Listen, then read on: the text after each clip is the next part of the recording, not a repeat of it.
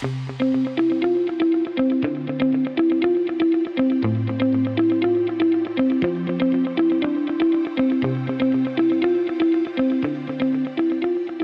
is going on, everybody? Welcome in to another edition of the Daily Energy News Beat Stand-Up here on this gorgeous November 9th, 2023. As always, I'm your humble correspondent, Michael Tanner, coming to you from an undisclosed location here in Dallas, Texas, joined by the executive producer of the show, the purveyor of the show, and the director and publisher of the world's greatest website, EnergyNewsBeat.com, Stuart Turley. My man, how we doing today?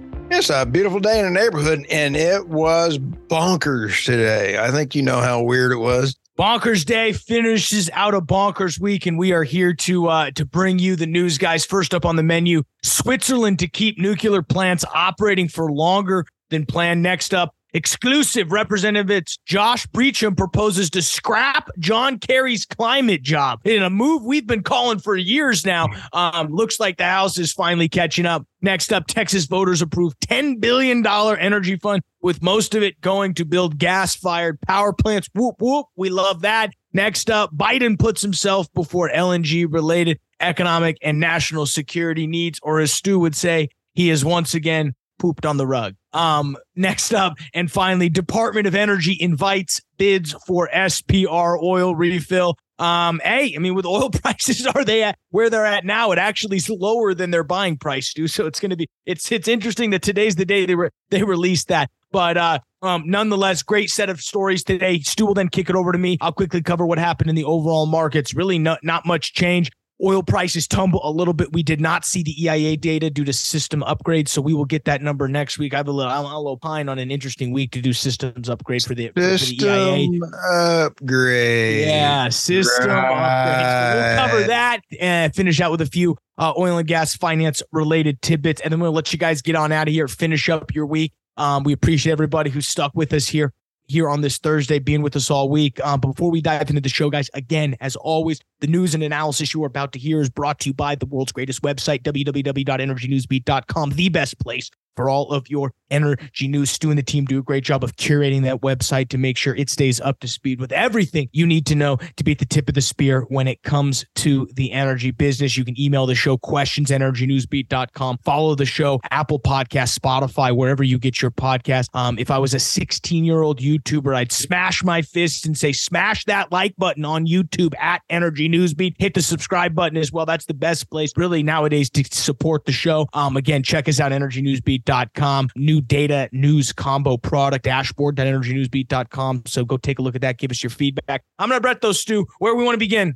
All right. Hey, let's go to Switzerland. I'll tell you, one of my favorite countries around, Switzerland, to keep nuclear plants operating for longer than planned. Michael, this is something that we've seen even in our beloved third world country of California. They've had to do that. Now, the Swiss voted in 2017 to phase out nuclear power, but they haven't set a deadline now. Switzerland's also exporting a lot of energy, and they're making money on it. So money seems to be a theme going on around here. And then the energy crisis around the electric supply, there's several other countries, and this goes along with our story the other day when we heard that 12 countries are applying with the EU for nuclear. So now that they may extend it as many as 80 years.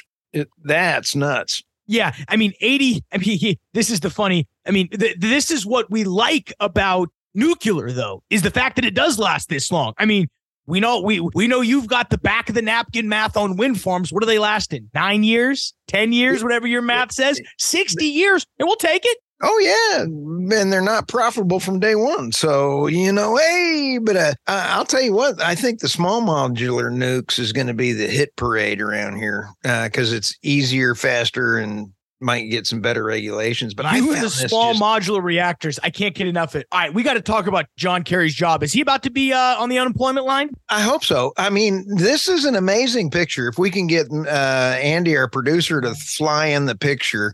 John Kerry, this picture is a classic. He's getting onto his private jet. No, it's not his private jet. It's his family's private jet. So you can't quite nail it to him. Oh, yeah. Right. Okay. Isn't that what he said before Congress? Well, it's not my plane. It's my family's. Right. It's my wife's. I own nothing. I know nothing. He pulled a Schultz on him. Okay.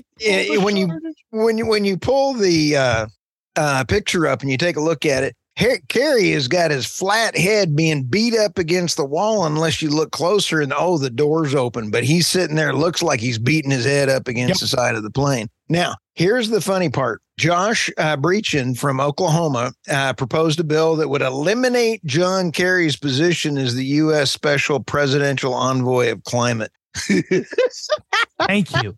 Thank you. I love this quote. President Biden has used the excuse that climate change is an existential threat to create additional bureaucracy inside the State Department. Climate change support office is nothing more than a pet project for John Kerry, to integrate climate change into all aspects of American foreign policy decisions. I got to hand it to him. I didn't even know who he was. But he's from Oklahoma. I thought it was pretty cool. I think we're going to have him on the podcast, though. But this is exactly as he described. This is a leech on the federal government's budget so that John Kerry can go play politician and attempt to, again, weave climate change into every single policy decision. And what's crazy is into foreign policy. Yep. That's insane. Why would you want to inject climate change into foreign policy? Oh, you're right, because that's why the Israel conflict is going on right now. You're right. It's climate change. It's not that Hamas did a terrorist attack in Israel. It's because they were concerned at the rate of emissions that Israel was doing. So we figured it out. Oh, yeah. And there's some more stuff coming around the corner that, the Bidens may be even negotiating with Russia to end the Ukraine war.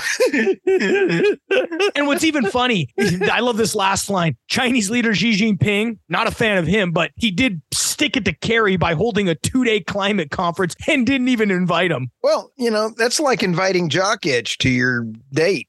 It's just not something you want to do. All right, let's go to the next one here. Okay. That's a good one. What's next? That was pretty funny.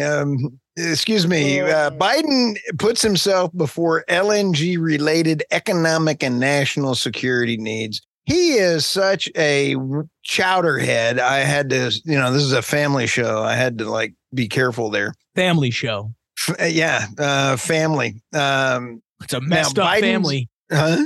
Messed up family. Oh, well, come on over. We'll treat you like family, but come on over anyway. Biden's LNG export policies are another example of his duplicitous incompetence. He does not truly support Ukraine, the Western alliance, on denying China advanced semiconductor technology and free market capitalism. Biden is about Biden, not the nation. I love that line. But he's delaying the export licenses for LNG. China just signed a 27-year contract with Qatar. We talked about that on yesterday's show. And the Netherlands could say no LNG, no cooperation, no LNG for you. Yeah. Hey, the Seinfeld LNG Nazi.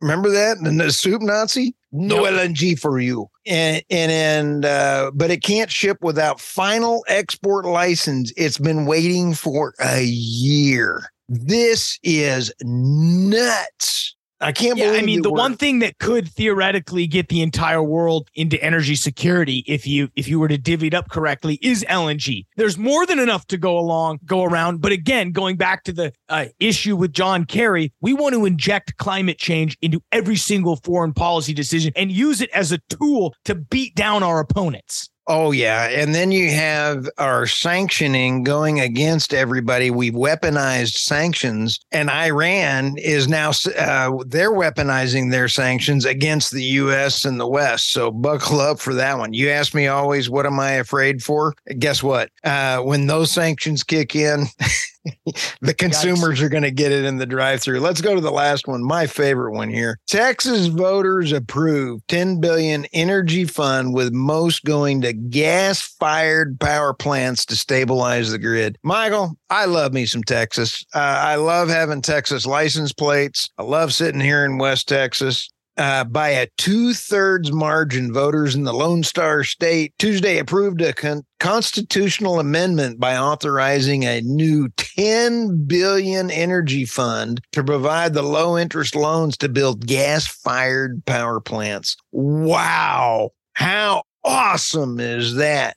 There's another 1.8 billion to support the development of microgrids and backup power for critical facilities. This is smart. This is Texas doing it right again. Yeah, no, it's absolutely doing it right. And again, when it comes down to it, what is the new electricity that's being built? Well, it's gas-fired generation. And they say through reliable grid improvement. Can't do that with wind or solar. No. It's kind of we'd funny. be remiss to say if Texas, ironically, isn't one of the more advanced renewable energy states, which I think is fascinating to talk about because wind and solar are a great insurance program when it comes to backup power and grid, and specifically backup power and what's known as dispatchable or is what's not non-dispatchable generation, because dispatchable generation would be considered baseload, but it can be great alongside great baseload energy. So again, Texas, they're doing it right in my opinion and going gas-fired over rolling this out for new wind farms. Oh, I agree.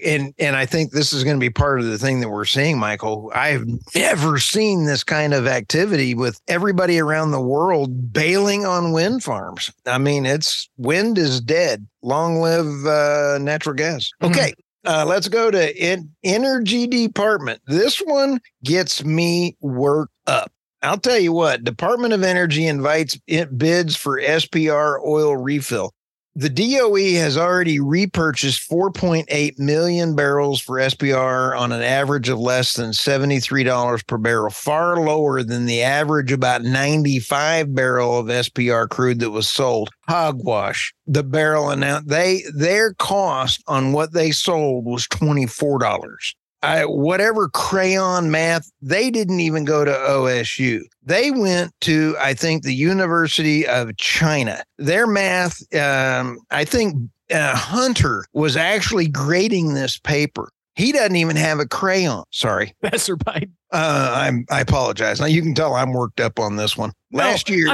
It's ridiculous the fact that we've drained our supply to the point where now we have to go and refill it at higher prices. Now, the interesting part is they might be saved, Stu. Oil's currently sitting at $75. This was below the original strike price in which they were going to buy, which is $79 that this article goes out to point. So they may have been saved by okay luck when it comes to oil prices, but it won't last for long. And they better gobble it up as quickly as they can, because I think the question I'm going to pose, and this might be a good leeway to our finance segment, so don't answer this question, but keep in mind is this the cheapest we will see oil and gas for the next 3 months? Because it's the cheapest it's been for the last 3 months. So hold that thought, Stu. Let's go ahead and move over. I'm going to throw this squirrel at you. I think the reason I picked this article is because it ties into the data being out again at the EIA. And we also talked yesterday about your big conspiracy theory idea, which I'm jealous I didn't think of, from the API, about whoa numbers. Guess what? Today, there's a big investment house that was scratching their head on these high dollar things. And they said, we don't get it. Is somebody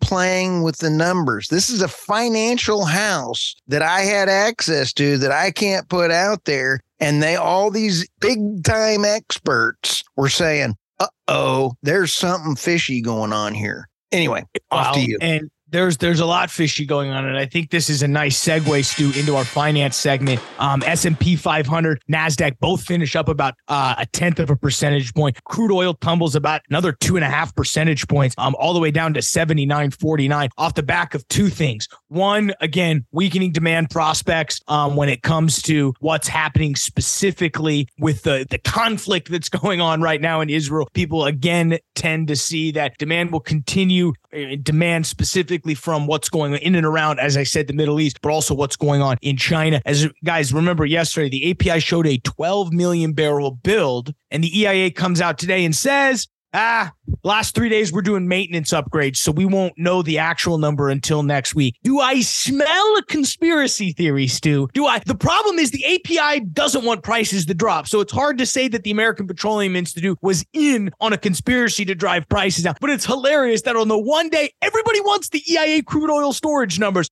system updates. Well, you know what? At 4 a.m. at 7:30 at night with Trump. Hang on, I'm not saying this. 7:30 at night, Fox News All of a sudden they call it, and then all counting is stopped. So is that a conspiracy theory? Is this a conspiracy theory? I don't know. There's a reason we're not gaining subscribers on YouTube, but that's okay, folks, because we bring you the conversations that you need to know. So we will find out the EIA petroleum crude oil storage numbers next month. Nothing really on the oil and gas finance standpoint. We did see two royalties companies, Phoenix Minerals and Cedito Royalties, announce financials. So you can check those out on energynewsbeat.com. But it's the last week of the show, Stu. I vote we finish up a little early. What should people be scared about heading into the weekend? Last week of the show, what are you smoking? Last show of the week. There, thank you. Oh, I'm quitting. Panic. That's what's new. Oh, no, get the finger. Okay, clear. For our podcast listeners, I just held up two mice pretending to have a defibrillator on the chest. Don't leave me. Just kidding. What should people be worried about this weekend, Stu? You quitting. Well, good thing I'm not. So is there anything else we should be worried about? Let's have a great day, and it's a fantastic weekend. We're going to have some great podcasts. We have 6 that we're kicking out right away. I have fantastic. Rattle some of these off for us. Let's see here. Boy, it depends what the staff. We just released Dan from Combo Curve. We love him. Love Dan. Check that out. We also I have to give a shout out to Dan. Dan was at a very high dollar luncheon, and executives were there and everything else. And he was, are you ready? Somebody came up and said, I just saw your podcast. And he said, Dan called me up immediately and said, I didn't know how far your podcast had reached. It only just released out. I mean, that's pretty strong. Okay, let's go to. Little does Dan know that we paid that guy to tell him that. So. Oh, well, I stalked Dan. Dan's such a class act. Okay, Tucker Perkins, Irina Slav, and then we have Dr. Brooks. Another China update. He is really out there. Then we have Kevin Hockett and Noah Dean, a live one that we did at the Permian. Then we have also Larry Richards. He was the head of the Permian show. I'm also interviewing, are you ready? Mark Masters, and he is the guy that started up Tucker, Limbaugh, and all the other folks over there at Fox. We are interviewing him on Friday. I'm also interviewing tomorrow, and this is Steve Reese. I mean, the Steve Reese. We got we love ourselves some good Steve Reese. Oh, yeah. We got a bunch of big names coming around the world. Absolutely, guys. You can check it all out on theenergynewsbeat.com. But for that, guys, we're going to let you get out of here. Finish up with your week. Happy Thursday, guys. You will hear a podcast interview. We'll drop one of the ones we just listed on Friday. Saturday, you'll see the weekly recap show. Sunday, you get a break from us. And then Monday, we will be back in at it, guys. So for Stuart Turley, I'm Michael Tanner. Have a great rest of your week. Have a great weekend. We'll see you Monday.